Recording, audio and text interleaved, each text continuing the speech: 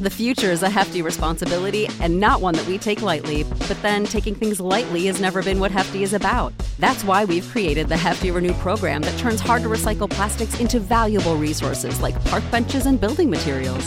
To participate, simply fill up an orange Hefty Renew bag with accepted items, tie it up, and drop it in with your regular recycling. That's it. It's that easy. It's time to rethink recycling with Renew. Particular valued resources may vary by geography. More info available at heftyrenew.com. Why are so many dogs suffering from health issues? Actress Katherine Heigl, who's helped save over 16,000 dogs through her foundation, says she's seeing more issues with dog joints, odors, and health than ever before.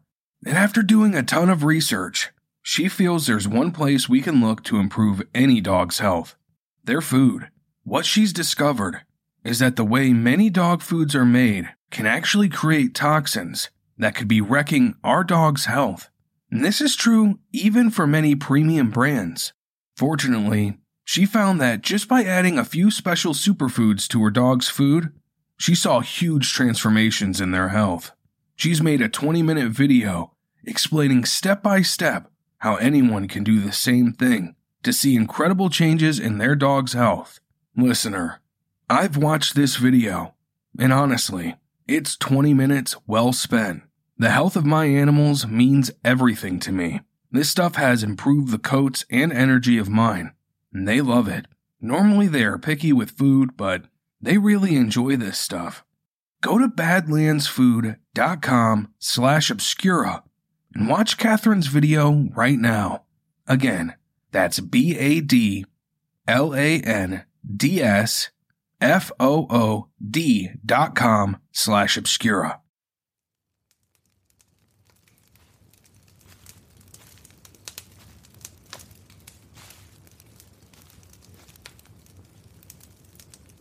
Welcome, listener. I'm glad you're here. Take a seat next to the fire. Welcome to Obscura, where we shine a light on the dark.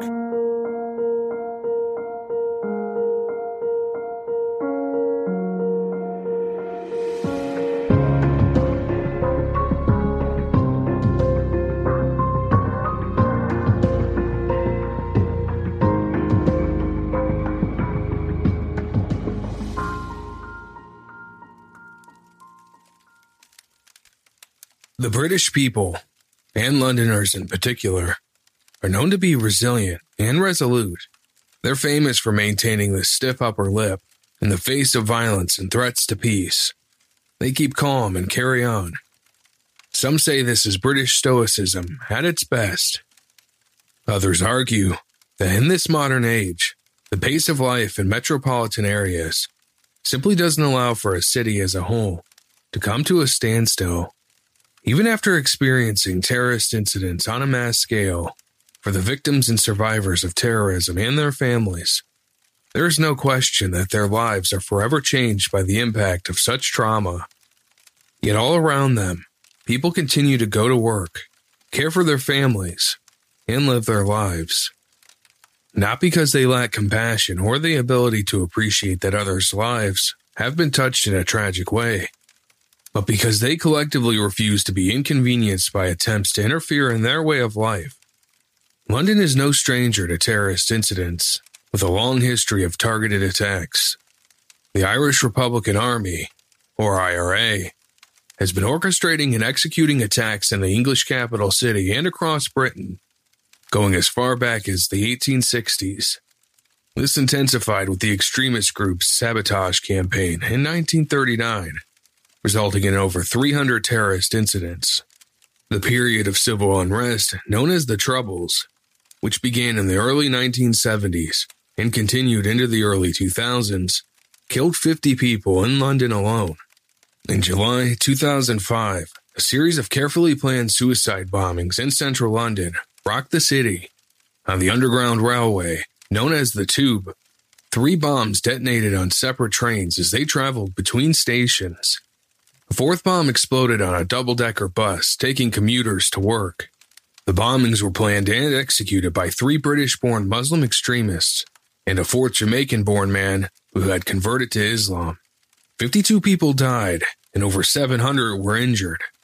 2 weeks later, 4 more bombings were attempted, again on 3 underground trains and a bus.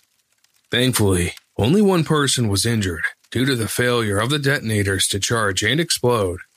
For many years, public places where large crowds gather were, and still are, popular targets for acts of terror.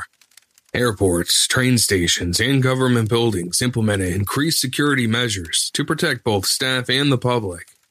There is no question that British intelligence and security services continue to have their work cut out for them, prioritizing and managing potential threats to national security. At any one time, British Security Service MI5 is investigating several thousand individuals who are linked to extremist activities in Britain. But in the last 7 years, the style and manner of terrorist incidents in London itself has evolved into newer and more confronting methods of intrusion into people's daily lives. These methods represent a new threat in addition to the large-scale bombing attempts typical of the past. Counterterrorism experts have noted this shift, from plots coordinated by groups of individuals to those planned by what are called self-starting terrorists. These individuals may be in contact with other extremists, but are not necessarily tasked by terrorist organizations. Their plots are less sophisticated, but the intent remains the same: to strike fear into the hearts of ordinary citizens. What makes these self-starters more difficult to detect is the independent nature of their planning and execution, making it easier for them to fly under the radar. Over a 6-month period in 2017, a total of 18 people died and around 125 people were injured in 5 separate attacks by self-starting terrorists, targeting Westminster Bridge, the perimeter of the British House of Parliament, London Bridge Borough Market, Finsbury Park Mosque, and Parsons Green Station. People were attacked on the street by extremists who drove vehicles into pedestrians and stabbed strangers at random. In November 2019, a man stabbed 5 people near London Bridge before being shot by the police. And as recently as February 2020, police shot a man dead after he stabbed 2 people on a London street. But before these incidents came the events of today's story, which marked a turning point as one of the first chilling, self-starting terrorist occurrences. Now, let's get on with it. Part 1. When I grow up, I want to be a soldier.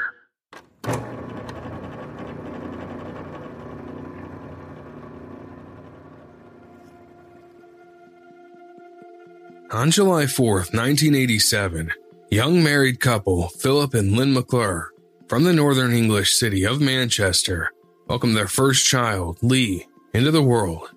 The couple hadn't long been wed when Lynn and their son Lee, who was only 3 months old, moved in with Lynn's mother. Though only brief, the marriage had been a tense one, and Lynn and Philip eventually divorced. Lynn had a close existing friendship with Gordon, the brother of her estranged husband. This relationship gradually developed, and the pair went on to marry and have 2 daughters, Sarah and Chelsea. Lee was a very proud and protective older brother, and he and his sisters became inseparable. The family of 5 made their home in council housing in the Manchester suburb of Rochdale. But sadly, the marriage ended when Lee was around 8 years old. Lee's mother, Lynn, later told the Daily Mail newspaper that growing up, Lee was a bit of a daredevil and very mischievous. In her book, Lee Rigby, A Mother's Story, Lynn tells how from the time Lee was a toddler, he was obsessed with the cartoons and characters of Walt Disney, the Teenage Mutant Ninja Turtles, and the Thunderbirds. When Lee was 5 years old, he told his mother that he wanted to join the army. Lee's uncle Mark had served with the British Army, and Lee idolized him. A lifelong passionate Manchester United football fan, Lee was a spirited but thoughtful child. One particular year, he conspired with a family friend to surprise his mother with a birthday party. But as Lee grew into his teenage years, both he and his family found things challenging. Lee experienced learning difficulties, which caused a significant amount of behavioral disruption and tension both in the home and at school. Lynn was at a loss to understand what had turned her usually loving son into a temperamental preteen. Lee became prone to angry outbursts that were completely out of character. Then in 1999, when Lee was 11 years old, Lynn met Ian Rigby. Ian's calm and stabilizing influence were a great support in bringing Lee's behavioral issues and hair-trigger temper under control. Much to Lynn's relief, Lee and Ian developed a close relationship, and when Lee was 14 years old, his mother and Ian married. When Lee turned 16, he took Ian's surname as a mark of their special bond. The new blended family soon welcomed a daughter, Courtney, followed by another daughter, Amy. 3 years later, when Lee turned 16, he left school and entered the workforce. His goal was to earn and save his own money until he could enlist in the Army at age 18. But when the time came for Lee to sit the Army entrance exam, much to his disappointment, he failed. Not once, but twice. He couldn't understand it. Everyone Lee knew that he was intelligent and capable. It was only when the recruiting officer discussed the matter further with Lee that it was discovered that Lee had dyslexia. This is what had been the root cause for his disruptive behavior at school. Lee's frustration at being unable to understand what his peers found straightforward manifested itself in troublesome behavior. But now, with this information and the appropriate tuition, Lee passed his Army entrance exam on the third attempt. He was over the moon that his dream of serving his country was coming true. Lee commenced his infantry training in North Yorkshire, where he became known by the nickname Riggers. His charm, mischievous sense of humor, optimism, and energizing sense of fun quickly endeared him to the soldiers in his unit. It was easy to see why Lee was popular. His love of socializing and getting to know people regardless of their background reflected his good nature. On completion of his military training in 2006, Lee was assigned to the 2nd Battalion of the Royal Regiment of Fusiliers. Known for their distinctive red and white hackle or the plume attached to their headdress, Fusiliers are an armored infantry regiment, having seen battle in 2 world wars, Korea, Northern Ireland, the Gulf War, and Afghanistan. The Fusiliers are deployed to various locations worldwide to prevent conflict and respond to disasters as well as enemy threats. In September 2007, 20-year-old Lee married his wife Rebecca in a military ceremony in West Yorkshire. The pair had first met as teenagers. Rebecca later fondly recalled Lee buying her tickets to a concert for popular Irish boy band Westlife. While everyone knew Lee was a romantic and thoughtful husband, it was no secret that he was a huge fan of the band. Rebecca had to chuckle at the gift which Lee insisted was for his wife. When it was clear, he was also excited about attending the concert. Lee received his first posting to the Mediterranean country of Cyprus as a machine gunner. Upon his return to Britain in 2008, he decided to undertake further training to join the Drum Corps in his regiment. Lee's battalion also fulfilled a range of public duties, including parades outside the royal palaces. On one posting, Lee performed in the Household Division's beating retreat at Horse Guards Parade. In April 2009, Lee was deployed for 6 months as a member of the Fire Support Group on the front line in Afghanistan's Helmand province. His family were naturally worried about him being deployed so far away on such a high-risk tour. Lee knew his family were concerned, so when soldiers were wounded, he'd call home as soon as he could to reassure his family he was safe. Lee hadn't been away long when 7 Fusiliers serving alongside him died, including his mentor and platoon sergeant, which affected Lee profoundly and permanently. Only 3 months into his tour, Lee returned home to have painful gallstones removed. He was grateful to be home, but felt conflicted about leaving his comrades in Afghanistan, and his family could tell that the loss of his colleagues had affected him greatly. While he was home, Lee completed a second tour of public duties, and he and his wife Rebecca welcomed their son Jack in September 2010. Lee couldn't wait for Jack to get older so he could take him to the palaces in London to show him where he'd worked. Lee then moved with his battalion to Celle in Germany, where they were on alert for contingency operations. In 2011, Lee returned home and took up a role with the regimental recruiting team at their headquarters at the Tower of London. Unfortunately, Lee and Rebecca's marriage broke down, and in the summer of 2012, the couple separated.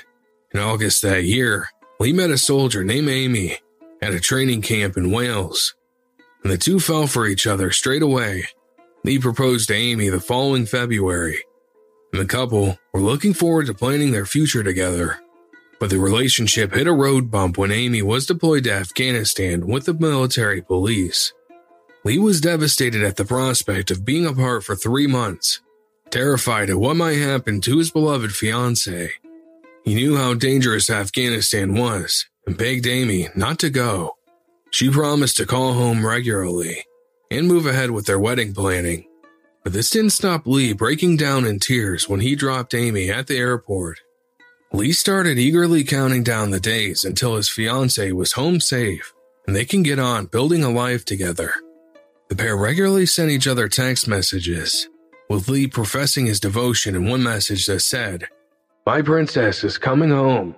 I'm never going to let you go again. Ever." Part 2. Once a Fusilier, always a Fusilier.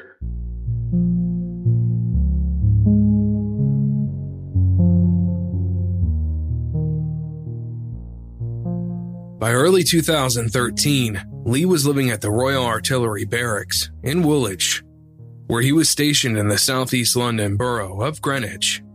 On the afternoon of May 22nd, 25-year-old Lee was off duty. The night before, he'd been out with colleagues following a work function at the Tower of London. The function was a wedding fair where Fusiliers provided hospitality services as part of their public duties. At one stage of the evening, vendors at the fair were short on men to model wedding attire, so Lee volunteered to take up modeling duties on stage. His colleagues had a good-natured laugh at Lee, who loved the attention and thought of it all as good fun. The group kicked on afterwards, going out drinking until the early hours. Lee finally stumbled in the door at 4 a.m., so it was no surprise he felt the worse for wear the next day for his 8 a.m. shift at a recruitment fair back at the Tower of London. In a stroke of good luck and kindness, his supervisor could tell that Lee was feeling the after effects of the previous night and let him finish work early. After leaving work in the early afternoon, Lee caught the train back to the barracks. He arrived at Woolwich Arsenal railway station at 2:10 p.m. and walked down to Wellington Street towards the barracks. Lee was carrying his army-issue rucksack and wearing a hoodie with the branding of the Help for Heroes charity. Just before 2:20 p.m., Lee ambled along Wellington Street, near the intersection of John Wilson Street. He checked the oncoming traffic before crossing the road in Artillery Place to go to a shop. Lee had no way of knowing that a car was heading straight for him, until it was too late.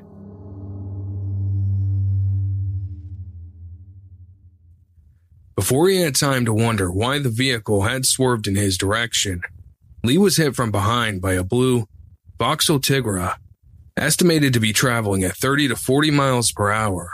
The car had been traveling down the left-hand side of the road and suddenly veered right, colliding with Lee as he crossed the street. The force of the impact instantly knocked Lee up into the air and onto the bonnet of the car. The vehicle ran up onto the footpath where it came to a stop after colliding with a road sign. Unconscious, Lee rolled off the car and onto the ground.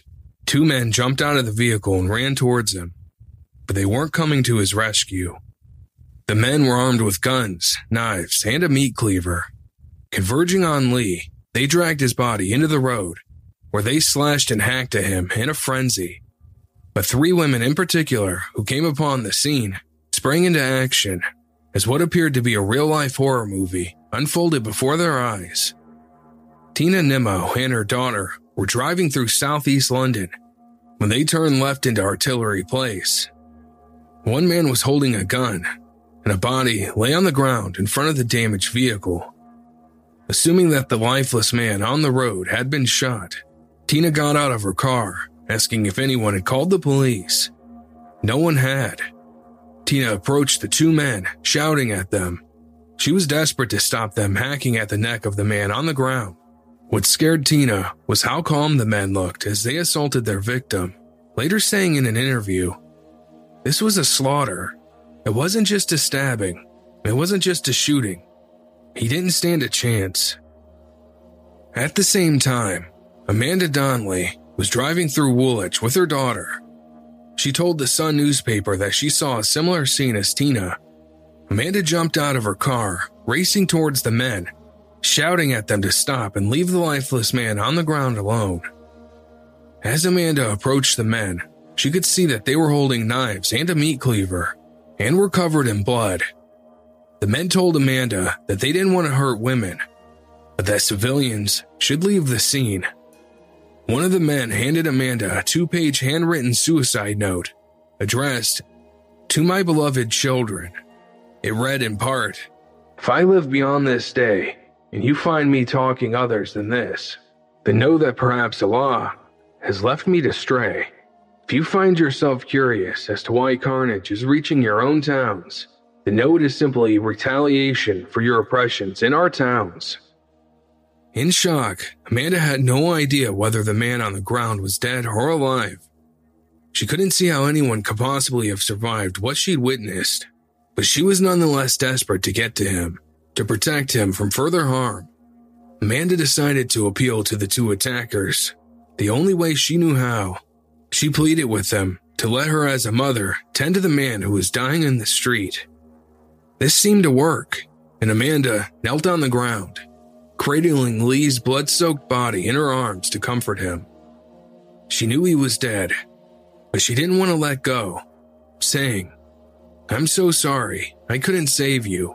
Whoever you are, no one's going to hurt you anymore, son. It's all over now." Ingrid Loyal Kennett was aboard a bus passing the scene. After witnessing what she thought was a car accident, Ingrid decided to alight to render first aid. She could see the crashed car, and Amanda stroking Lee's back as a man paced nearby. She assumed that they were waiting for paramedics to arrive. Ingrid approached Amanda as she was crouched near Lee's body, the hoodie covering his head. When Ingrid instinctively reached to remove the hood, she heard a male voice behind her say, "Don't touch the body." Ingrid looked up to see the men standing near her. One was carrying a gun, the other a bloodied knife and meat cleaver. Upon realizing Lee was dead, but no police anywhere in sight, Ingrid's primary concern was that the men would kill someone else before law enforcement arrived. She knew she had to distract them somehow.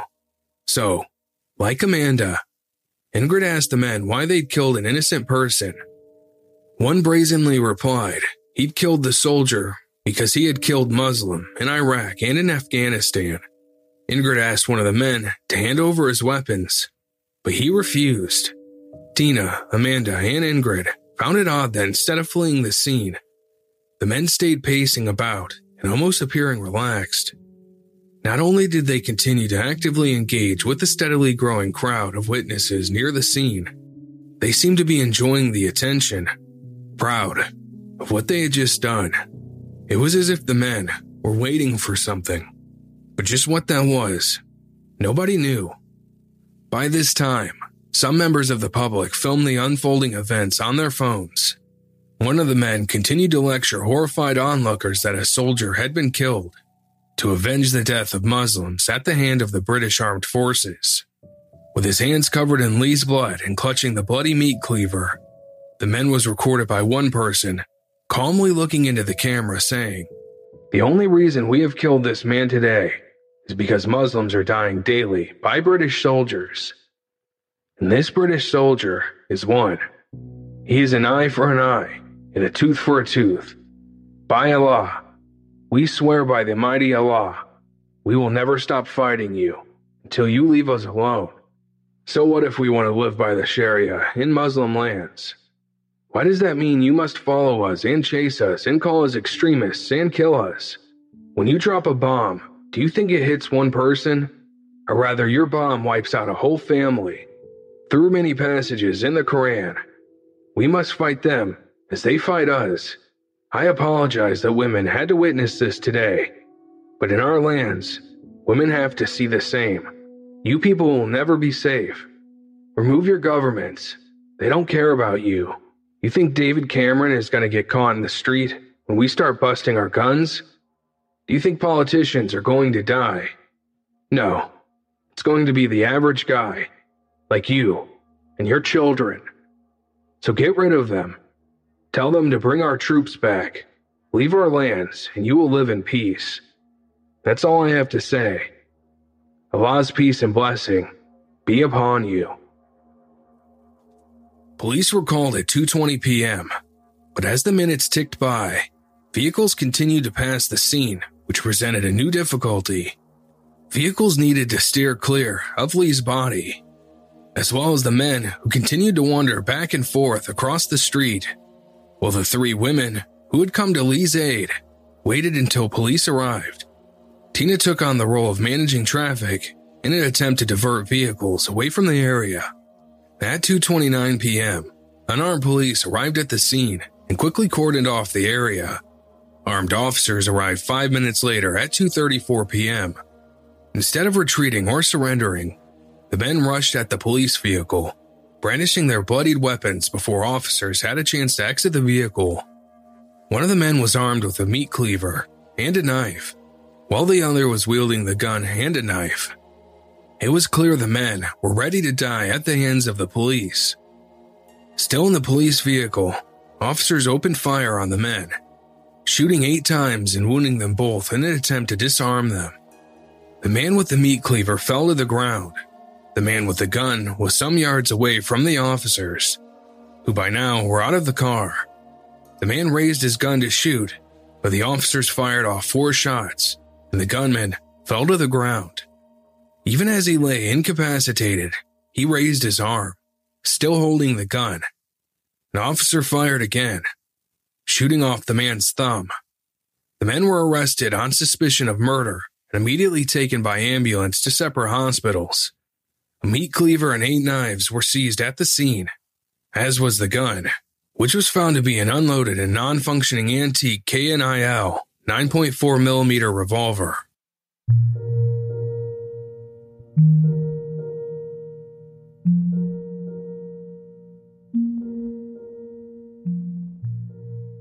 British intelligence services and the Ministry of Defense immediately swung into action. Investigators swiftly executed searches of 6 houses in various areas of London, and one in Saxby, Lincolnshire. The raids resulted in the arrest of 8 people, 3 of them on suspicion of conspiracy to murder. 6 of these people were released on bail, while 2 were not charged. Meanwhile, trickles of information started to spread across London from as early as 2:30 p.m. Bits and pieces of unverified information started appearing on Twitter. As the afternoon wore on and news outlets gradually became aware of the gruesome nature of the attack, they were on the hunt to obtain video footage from witnesses who had captured the events. Only one CCTV camera was in the vicinity of the murder scene, but due to its position, it only partially captured what had unfolded.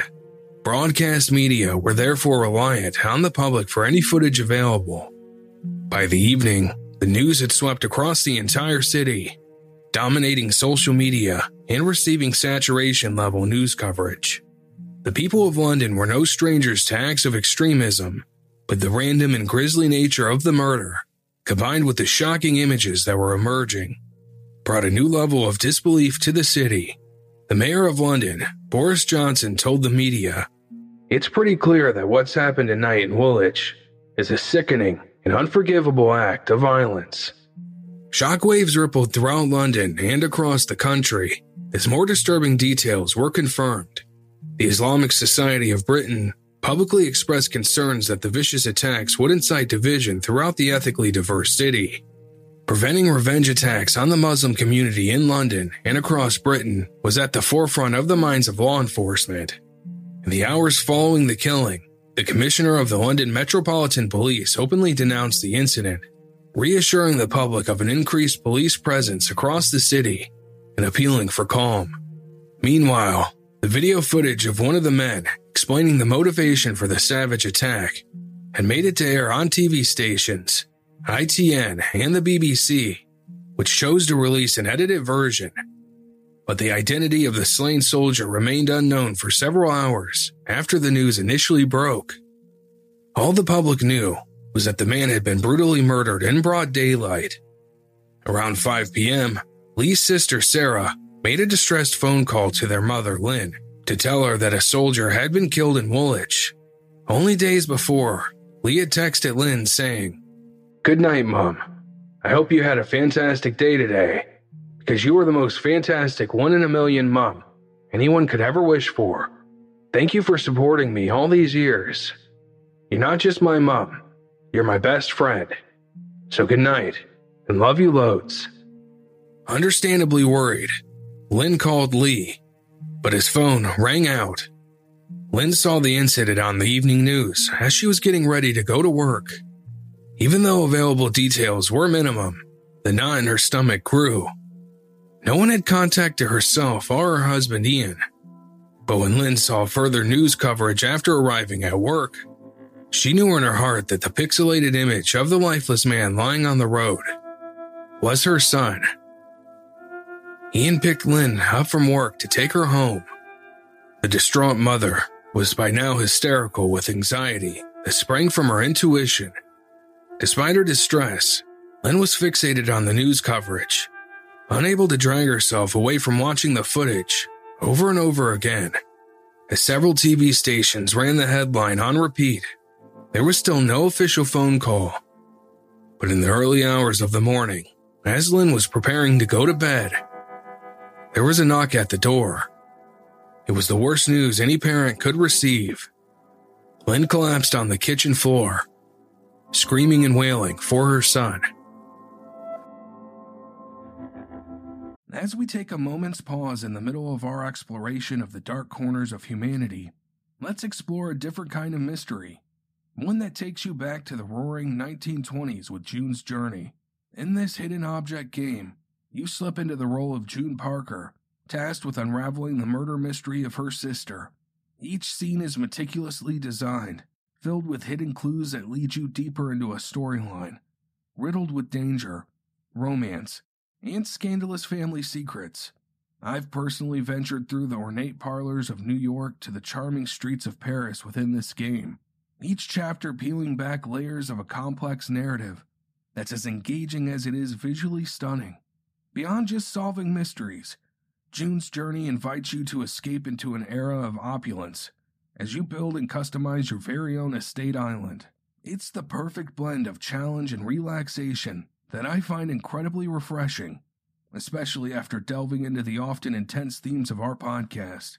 For those of you who thrive on solving puzzles and uncovering stories, June's Journey offers a chance to channel your inner detective.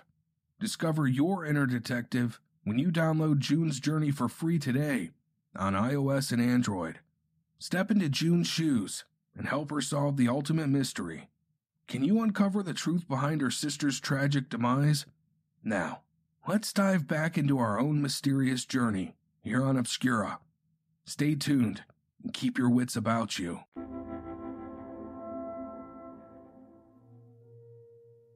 Meanwhile, Lee's fiancée Amy had seen the news online from where she was posted in Afghanistan. Even though the vision in the news story was pixelated, she knew straight away it was her fiancé. The couple had been texting only earlier that day, with Lee's last message to Amy saying, "Princess, keep smiling for me. I know it's hard and you really want to come home, but just remember, I am always there for you, and I will always love you no matter what. We are on the home stretch. You always come first in my life." Amy tried to call Lee after she received his text, but his phone rang out. Amy faced an agonizing wait through the night for information about the identity of the dead soldier. When she was told the dreadful news, the army made arrangements for her to fly home immediately.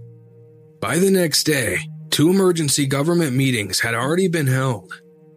In attendance were then Home Secretary Theresa May, senior officials including then Mayor of London Boris Johnson, the Metropolitan Police Commissioner and Assistant Commissioner, and other high-level representatives from British intelligence agencies.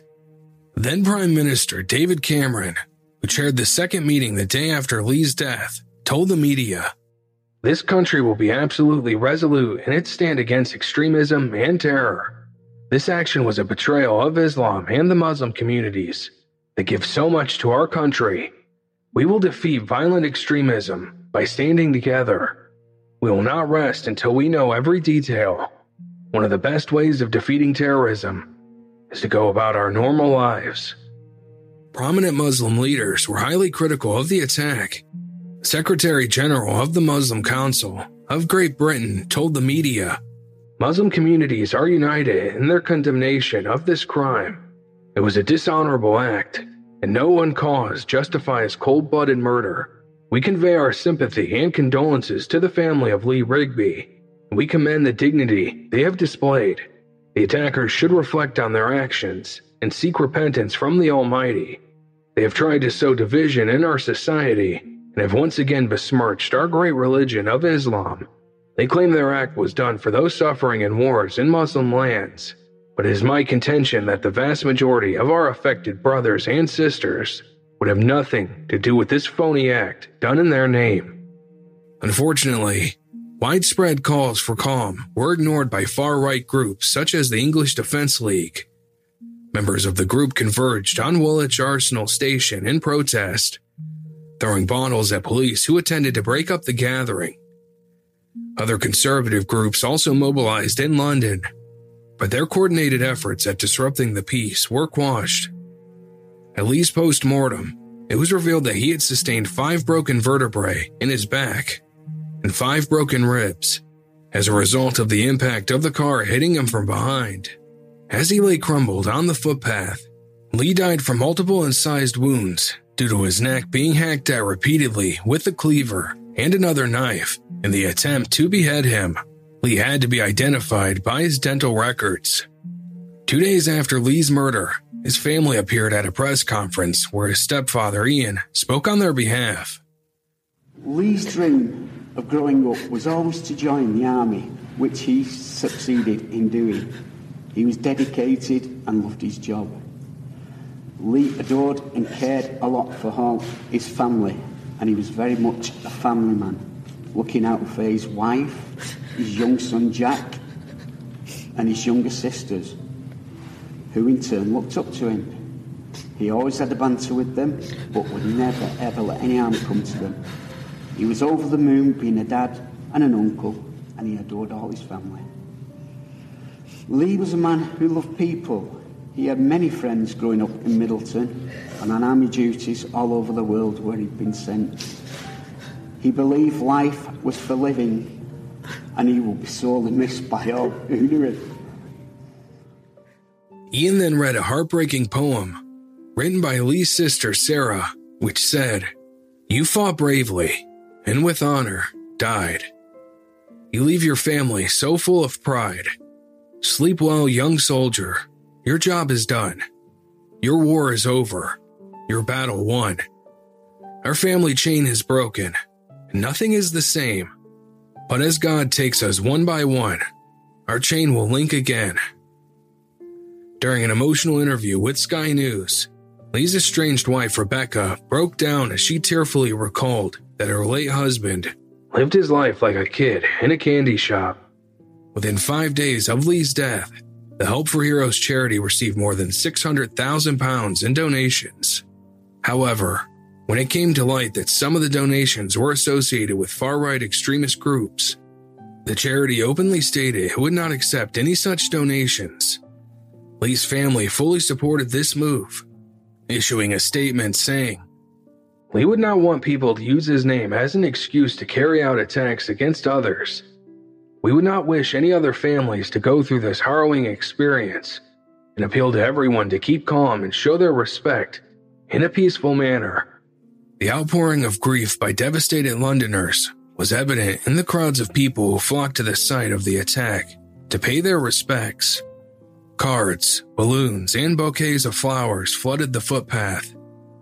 Manchester United paraphernalia and red and white flags bearing St. George's Cross adorned with sorrowful, heartfelt messages hung from fences nearby.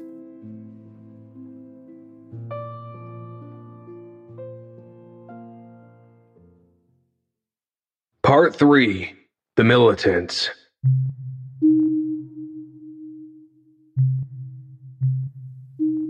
Lee's killers were identified as 28-year-old Michael Adebolajo and 22-year-old Michael Adebowale. At the time of the murder, both men were known to police and British intelligence agencies. Michael Adebolajo had previous convictions for assault, possessions of an air weapon, and bail offenses. From 2008 up until the day of the murder, he had been investigated by MI5 on 5 separate occasions.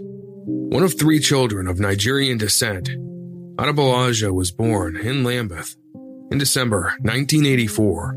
His family eventually moved to Romford, east of London, where he grew up with his parents, who worked in nursing and social work. Raised as a Christian, Adebolajo enjoyed playing football. He attended Marshall's Park School and Havering Sixth Form College, where he was considered an intelligent and popular student with a down-to-earth attitude. But in his late teens, Adebolajo took to associating with an undesirable older crowd who engaged in antisocial behavior, such as phone theft and carrying knives. In 2004, the family left London's outskirts, moving to the town of Saxilby in Lincolnshire, a 3-hour drive away. Adebolajo's parents hoped a change of scenery would have a positive influence on their errant son's behavior. Upon graduating high school in 2003, Adebolajo enrolled to study sociology at the University of Greenwich. Around this time, the 18-year-old was said to have converted to Islam, choosing the name Mujahid Abu Hamza, which is said to translate to one who engages in jihad. Adebolajo eventually dropped out of university in 2005, following a lackluster academic performance. Following his religious conversion, Adebolajo's interest in the extreme Islamist movement grew. He became more radicalized and started attending protests. Between 2005 and 2011, he also attended meetings of the extremist group Al-Muhajirun, which was known to preach a distorted interpretation of Islam. Adebolajo began regularly distributing extremist literature on Woolwich High Street, along with other group members. This culminated in his arrest in 2006 while participating in a public demonstration outside the Old Bailey, the location of London's Central Criminal Court. The 21-year-old was later released. In 2009, 24-year-old Adebolajo attended a protest at a mosque on the outskirts of London. On this occasion, he was recorded on video footage, speaking out against far-right-wing groups. By this stage, Adebolajo's extremist ideology was being shaped and reinforced by Al-Muhajirun leaders, whose meetings he continued to attend. By late 2010, 25-year-old Adebolajo was known to MI5. He'd made plans to travel to Kenya in Eastern Africa, then on to Somalia to train with the Al-Qaeda militant group Al-Shabaab. Before departing Britain, MI5 asked Adebolajo to be an informant for other members of the extremist groups he was associating with, but Adebolajo refused to cooperate and traveled to Kenya anyway, using a different surname. Before he could travel onwards to Somalia, Adebolajo was arrested in Kenya, with 5 others on suspicion of planning to join a terrorist group. He appeared in court, but no charges were laid. He was released to British authorities in Kenya and deported back to Britain. By May 2013, Adebolajo was married, with 4 stepchildren and 2 of his own.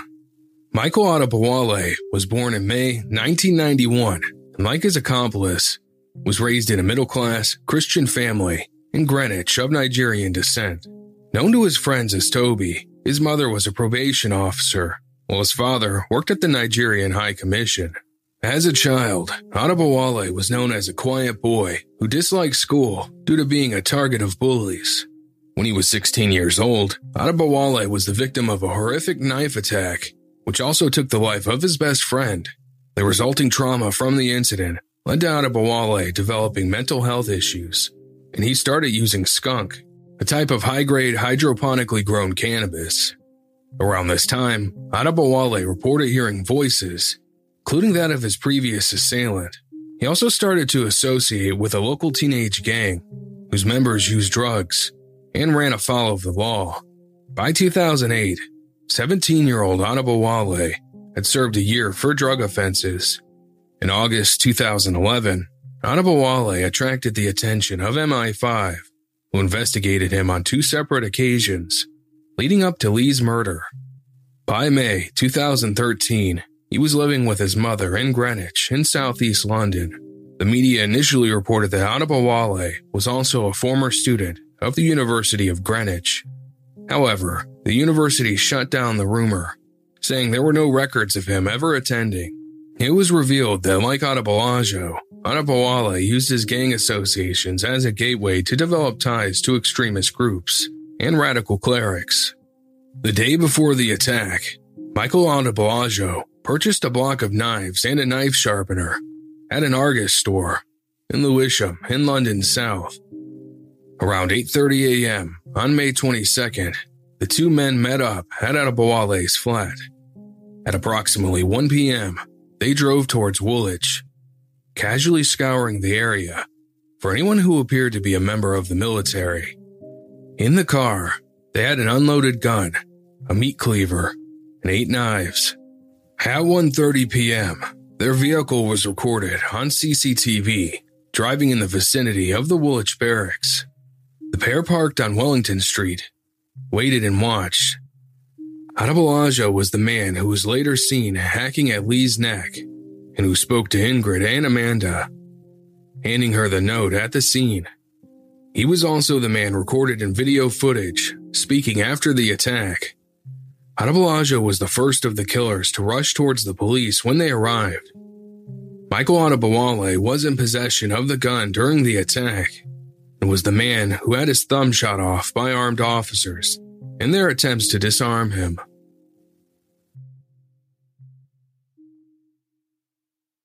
Part 4. Reverberations.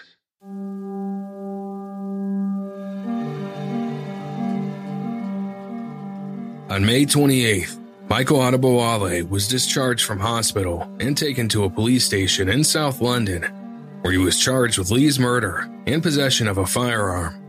While in custody, Adebowale was aggressive.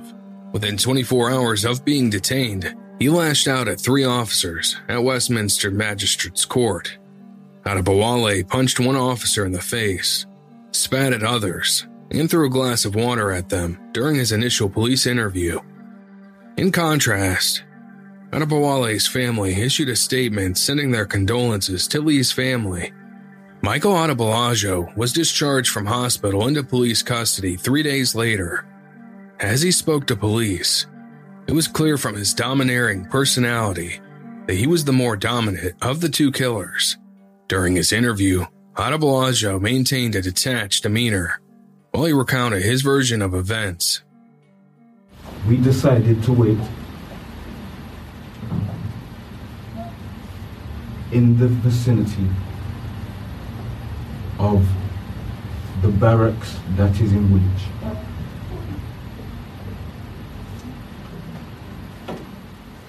By the qadr of Allah, by Allah's decree, whilst waiting to find a soldier, because between us we decided that the soldier is the most fair target, because he joins the army with kind of an understanding that your life is at risk when you join the army, you know. So we sat in wait, and it just so happened that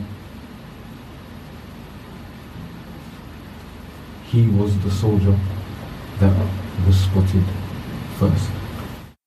Following his interview, Adebowale was charged with murder, conspiring to murder a police officer, and possession of a firearm. He was held on remand until he would appear in court with his accomplice.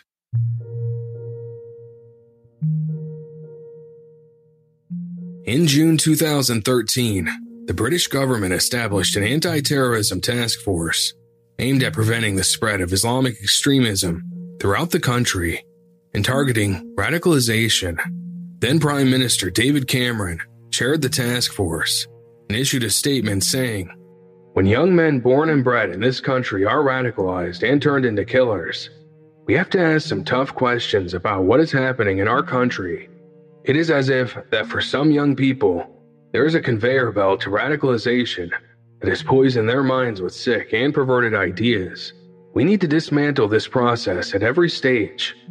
In schools, colleges, universities, on the internet, in our prisons, wherever it's taking place.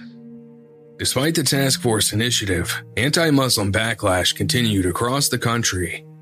Far right-wing groups protested outside the Prime Minister's residence, capitalizing on Lee's death as an opportunity to aggressively push Islamophobic sentiment into the media spotlight. These same groups appropriated Lee's image and his case to promote anti-immigration rhetoric to support their own political campaigns. Lee's family were outspoken about their objection to Lee's memory being used this way, and openly stated that neither Lee nor the family shared or endorsed such views, but this did little to quell the desire for revenge in some communities. 2 former soldiers were arrested soon after, in connection with petrol bombing a mosque in Lincolnshire.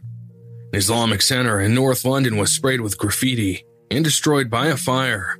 Another fire at an Islamic boarding school in southeast London was suspected to be set by vigilantes. In the days and weeks following Lee's death, still images from the video footage dominated the front pages of many Britain's newspapers. The 3 women who had come to Lee's aid during the attack were dubbed the Angels of Woolwich. But there had been fallout from the broadcast of the footage on TV stations ITN and the BBC. The Guardian newspaper reported that around 800 complaints were received in the 24 hours following the broadcasts. Viewers complained that the footage of Ana Bellagio carrying the meat cleaver in bloodied hands, with Lee's body lying on the road in the background, was unnecessarily distressing. In mid-June, the British Communications Regulatory Body commenced an investigation regarding the airing of the footage.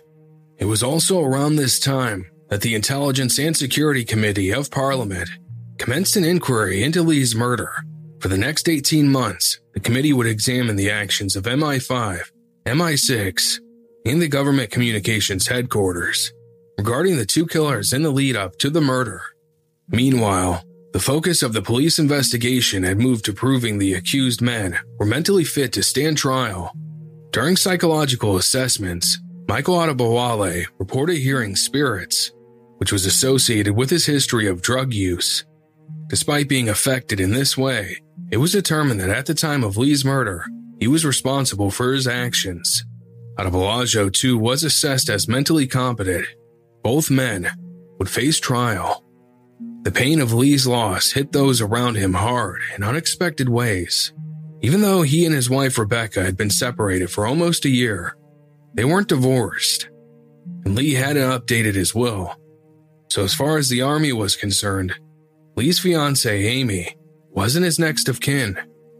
Amy found the army not only failed to provide her with support, but actively excluded her from any decision-making and arrangements regarding Lee's funeral.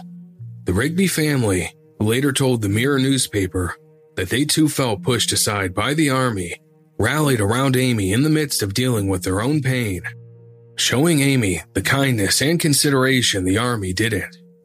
In her book, Lee Rigby, A Mother's Story, Lee's mother, Lynn, openly criticized the army's approach to the funeral arrangements, saying, "Protocol took priority over compassion, and it was shameful." The night before Lee's military funeral in mid-July, his coffin was guarded by his fellow Fusiliers at an overnight vigil. Thousands of people turned out to pay their respects to Lee at the service the following day at Bury Parish Church in Manchester, which was filled to capacity. In attendance were present and former soldiers, Prime Minister David Cameron, and the Mayor of London. Loudspeakers outside the church broadcast the service to the crowd gathered outside. The wreath that lay atop the Union Jack flag draped over Lee's coffin said, "Heaven has gained a hero." In a moving eulogy, Lieutenant Colonel Jim Taylor of the 2nd Fusiliers spoke fondly of Lee, saying, "It was his lifelong ambition to be in the Army. Today we, his regimental family, salute a fallen comrade. talented soldier and musician, a larger-than-life character, a loyal friend, and a brother in arms. A gentle soul, an experienced and talented side drummer, and machine gunner. He was a true warrior and served with distinction. His ability, talent, and personality made him a natural choice to work in the recruiting group. He will be sorely missed by everyone. A private burial service followed at a nearby Middleton cemetery, where Lee was laid to rest while a bugler played the last post, which was followed by a gun salute.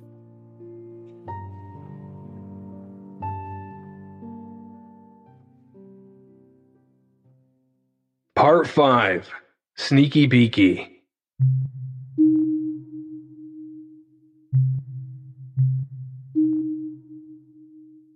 On September 27th, 2013, the accused men appeared in court via video link. Both pleaded not guilty to murdering Lee, attempted murder of a police officer, and conspiracy to murder a police officer. 2 months later, the trial began on November 29th. Far-right groups protested outside court, calling for reinstatement of the death penalty. Inside the court, Michael Adebolajo asked to be known by his Islamic name during the proceedings, while Adebowale wished to be known as Ismail ibn Abdullah. The prosecutor told the court that the Islamic faith was not on trial, saying, "To seek out and kill political opponents on the grounds that you say that they have oppressed your countrymen or people of your religion is still murder." The court heard that, after the men's arrest, they admitted to killing a soldier, but their defense was that they claimed to be soldiers too. In their eyes, they were soldiers of Allah, fighting a war. Adebowale's lawyer stated that their client agreed with Adebolajo's views. As painful as it was for Lee's family to hear, the prosecution was required to lay before the court the lurid details of the murder. The prosecutor told the court that one witness described Mr. Adebolajo like a butcher tacking a joint of meat. As he continued his assault on Lee, Adebolajo tried to decapitate the soldier, while Adebowale stabbed and cut him. They wanted the members of the public present to see the consequences of their barbarous acts. They had committed a cowardly and callous murder by deliberately attacking an unarmed man from behind, using a vehicle as a weapon. The court heard that Adebolajo then reportedly hacked at the right side of Lee's neck, just below his jaw with the meat cleaver, while holding him by the hair, almost decapitating him. At the same time, Adebowale stabbed at Lee's chest and torso. Another witness statement read in court said Adebowale looked like he'd escaped from a mental hospital. The witness stated Adebolajo stared at me with a blank expression that was pure evil. His eyes were bulging. The armed officer who drove the police car that was ambushed by Adebolajo told the court about coming face to face with the extremist, recalling the moment he saw Adebolajo rushing towards him, wielding the bloodied meat cleaver. The officer testified, "I instantly thought he was going to kill me. His eyes were so wide, I could see the whites of them." Firearms officer who was a passenger in the same vehicle told the court, "The second he started sprinting at us, I made the decision to fire. I needed to stop him." On December 19, 2013, after a 3-week trial, the jury handed down their unanimous verdict. Both men were found guilty of Lee's murder. However, they wouldn't be sentenced until the new year. The verdict was somewhat of a relief for Lee's family, but it was also less than a week before they would be facing the first of many Christmases without him. In early January 2014, the broadcast watchdog published its findings into the investigation of the complaints against various media outlets for airing the video footage immediately following Lee's murder. The regulatory body ruled that broadcast of the footage had not breached regulations, explaining that the detailed coverage was justified by the context. However, revised guidelines were issued. instructing media outlets to provide appropriate warnings in the future prior to broadcasting distressing content. On February 26, 2014, the convicted killers were back in court for sentencing, this time wearing Islamic robes. The Crown prosecutor again took the court through the detailed eyewitness statements of those who bravely stepped in to help Lee, not knowing if they would be the next victim. The prosecutor told the court about the permanent scar Lee's loss had inflicted on his family, saying, "The scale of the impact on them, of the nature of the murder of Lee, and the circumstances made so public during the trial, and after such a killing causing a son to predecease his parents and stepfather, and leave those others who loved him without a husband or a soulmate, is too obvious to set out in detail. He had, as your lordship knows, a young son. All their lives have been irreparably changed, for the worse." Lee's estranged widow, Rebecca, read a victim impact statement to the court, saying her son has to see images of his dad that no son should ever have to endure. Rebecca told the court that following Lee's murder, "I couldn't go out or do anything. I felt like I didn't want to go on. I saw people nudging and looking at me if I tried to walk down the street. It was surreal. Of all the feelings I have, the one thing that overrides everything is that I know my son will grow up and see images of his dad that no son should ever have to endure. There's nothing I can do to change this.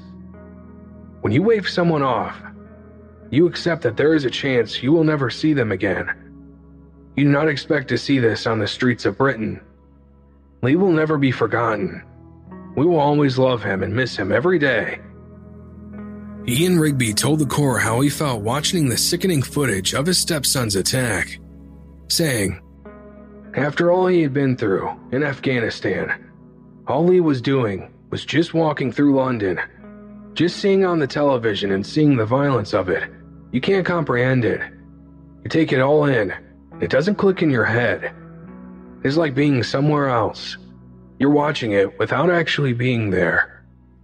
When it came time for Mr. Justice Sweeney's sentencing remarks, he described the extremist views of the attackers as a betrayal of Islam. He went on to say, "You each converted to Islam some years ago. Thereafter, you were radicalized, and each became an extremist." Pandemonium suddenly erupted in the court.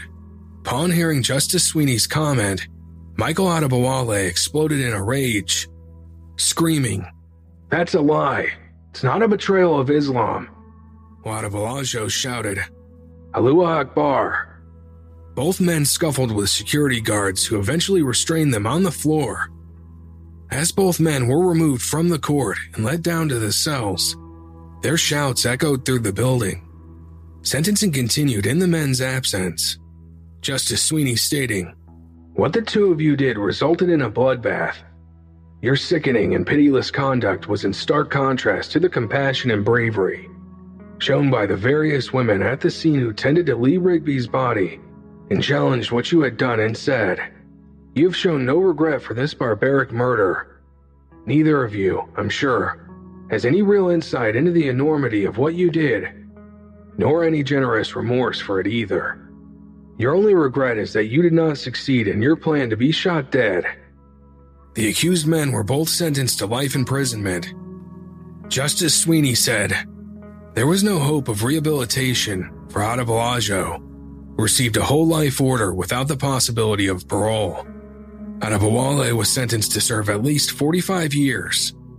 Following sentencing, the police issued a statement on behalf of Lee's family, saying, "We would like to thank the judge and the courts for handing down what we believe to be the right prison terms. We would also like to thank everyone who has supported us in the last 9 months. It has brought us a lot of comfort, and we feel satisfied that justice has been served for Lee. We now ask to continue to grieve in private."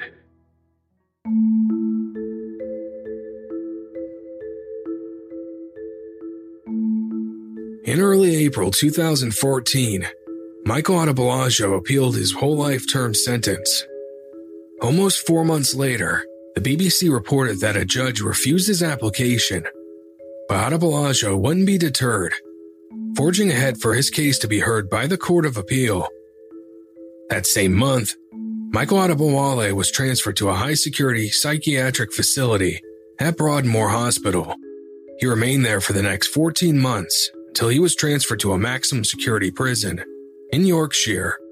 In June 2014, Lee's family attended a moving ceremony at the National Memorial Arboretum in Staffordshire. His name had been added to Britain's largest military memorial, alongside 16,000 other troops who had lost their lives serving their country. The first permanent memorial to Lee had been erected 4 months earlier at the football stadium of Charlton Football Club, less than a mile from where he was murdered. The Intelligence and Security Committee of Parliament released their findings into the actions of British intelligence services.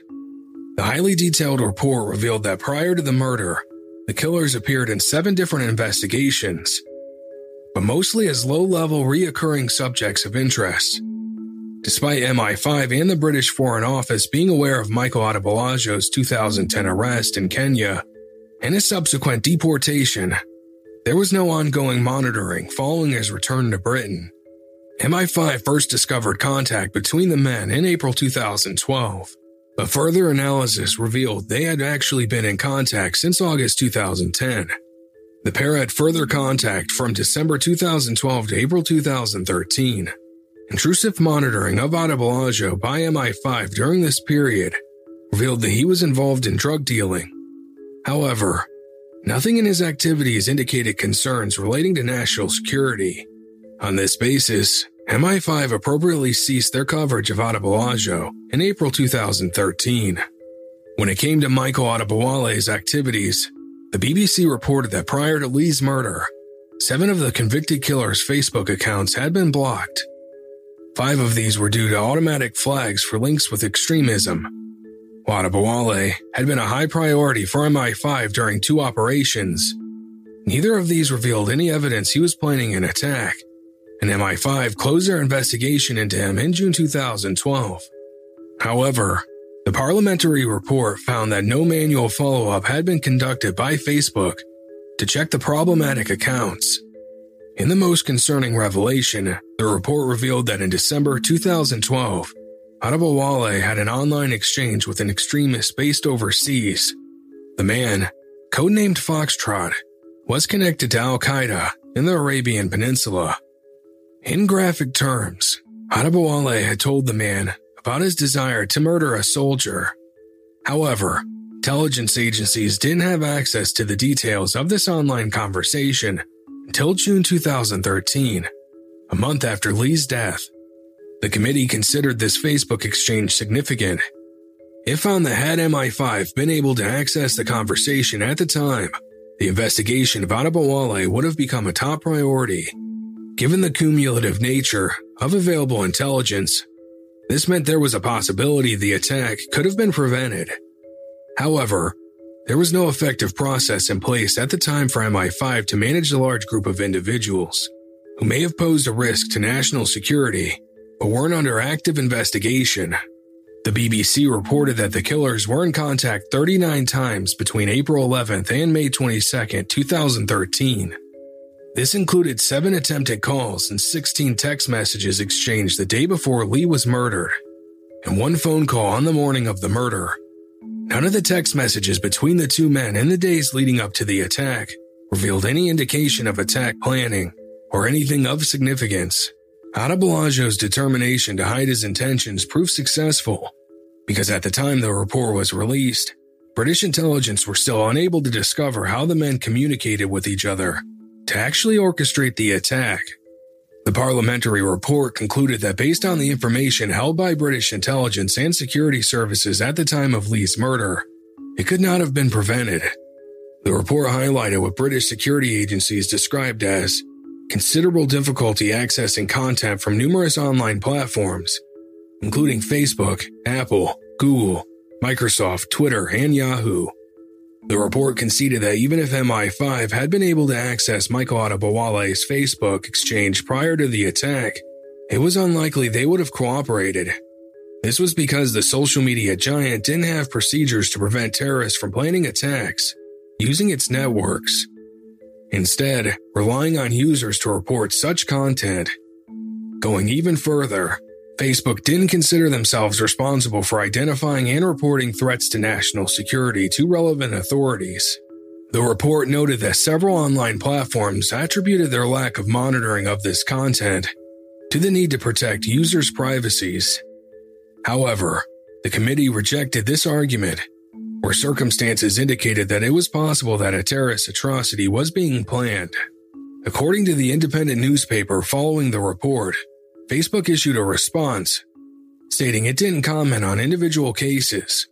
The website only stated that its policies don't allow terrorist content to be posted, and that the platform proactively prevents members from using the website for those purposes.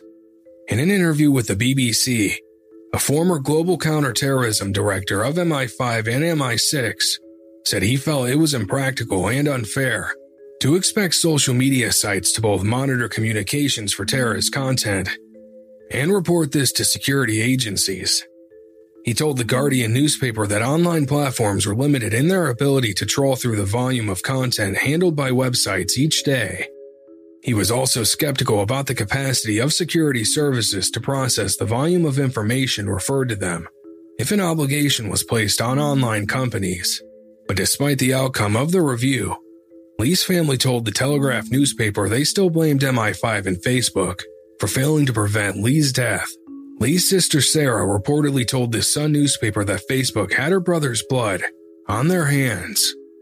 A month later, the Court of Appeal rejected both Adebowale and Adebolajo's appeals against their sentences. Michael Adebolajo was seeking to have his conviction overturned and his sentence reduced, while Adebowale sought a reduction for his minimum sentence of 45 years.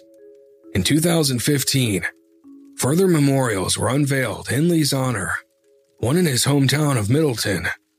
Lee's name was also inscribed on a marble plaque on a wall of the Memorial Garden inside St. George's Garrison Church in Woolwich. In early June 2018, Michael Adebolajo spoke of his regret for killing Lee and apologized, expressing his desire to send a written apology to the Rigby family.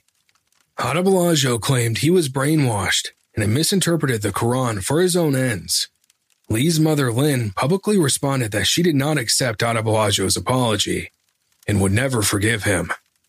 Lee's father, Phil, echoed Lynn's sentiments, telling the Sun newspaper, "I'm appalled he even thought about writing us. I wouldn't accept it. I'd burn it. How can he apologize? He didn't show any emotion when he murdered Lee, did he?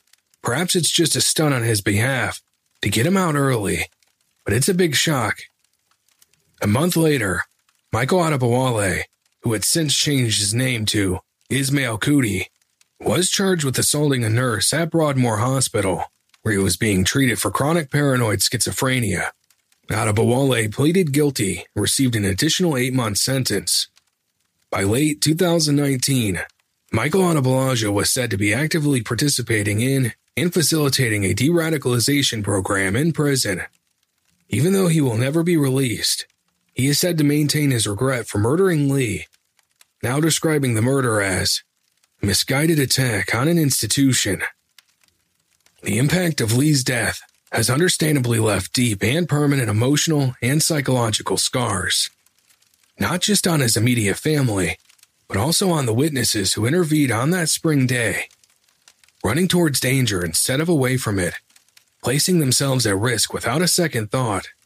Ingrid, the bus passenger, later won bravery awards for her role in confronting the murderers, but she later told the independent newspapers that she has since been diagnosed with post-traumatic stress disorder and is no longer able to hold down a job. Ingrid has expressed her regret over her decision to intervene, saying the long-lasting effects has ruined her life. Lee's fiancée, Amy, has also been diagnosed with PTSD and depression. Despite these struggles, the Mirror newspaper reported that she followed through on the plans she and Lee had to run the 2014 Paris Marathon. Amy's efforts raised £20,000 for British Armed Forces charity, the Soldiers, Sailors, Airmen, and Families Association. In an effort to find meaning in Lee's senseless death, his family established the Lee Rigby Foundation, The charity aims to provide a support network and respite for bereaved families of serving personnel and veterans, including those who are victims and survivors of terrorist incidents. Lynn continues to visit her son's grave each week, telling the Daily Mail newspaper, "When Lee was alive, he took bereaved parents to his heart. That's why I was determined to honor and remember him by doing something to help others. I believe Lee is guiding all this. At least in my heart he is, and I feel he is with me every step of the way, but there is still a long road ahead." Listener, if you'd like to support the valuable ongoing work of the Lee Rigby Foundation and the Help for Heroes charity by making a tax-deductible donation, please see the links in the show notes on your app or on our website. Thank you for listening, and keep the fire burning.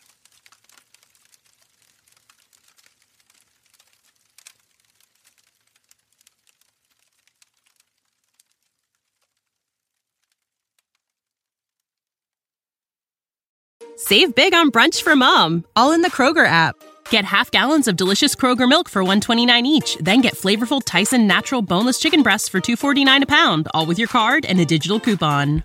Shop these deals at your local Kroger, less than 5 miles away. Or tap the screen now to download the Kroger app to save big today. Kroger, fresh for everyone. Prices and product availability subject to change. Restrictions apply. See site for details.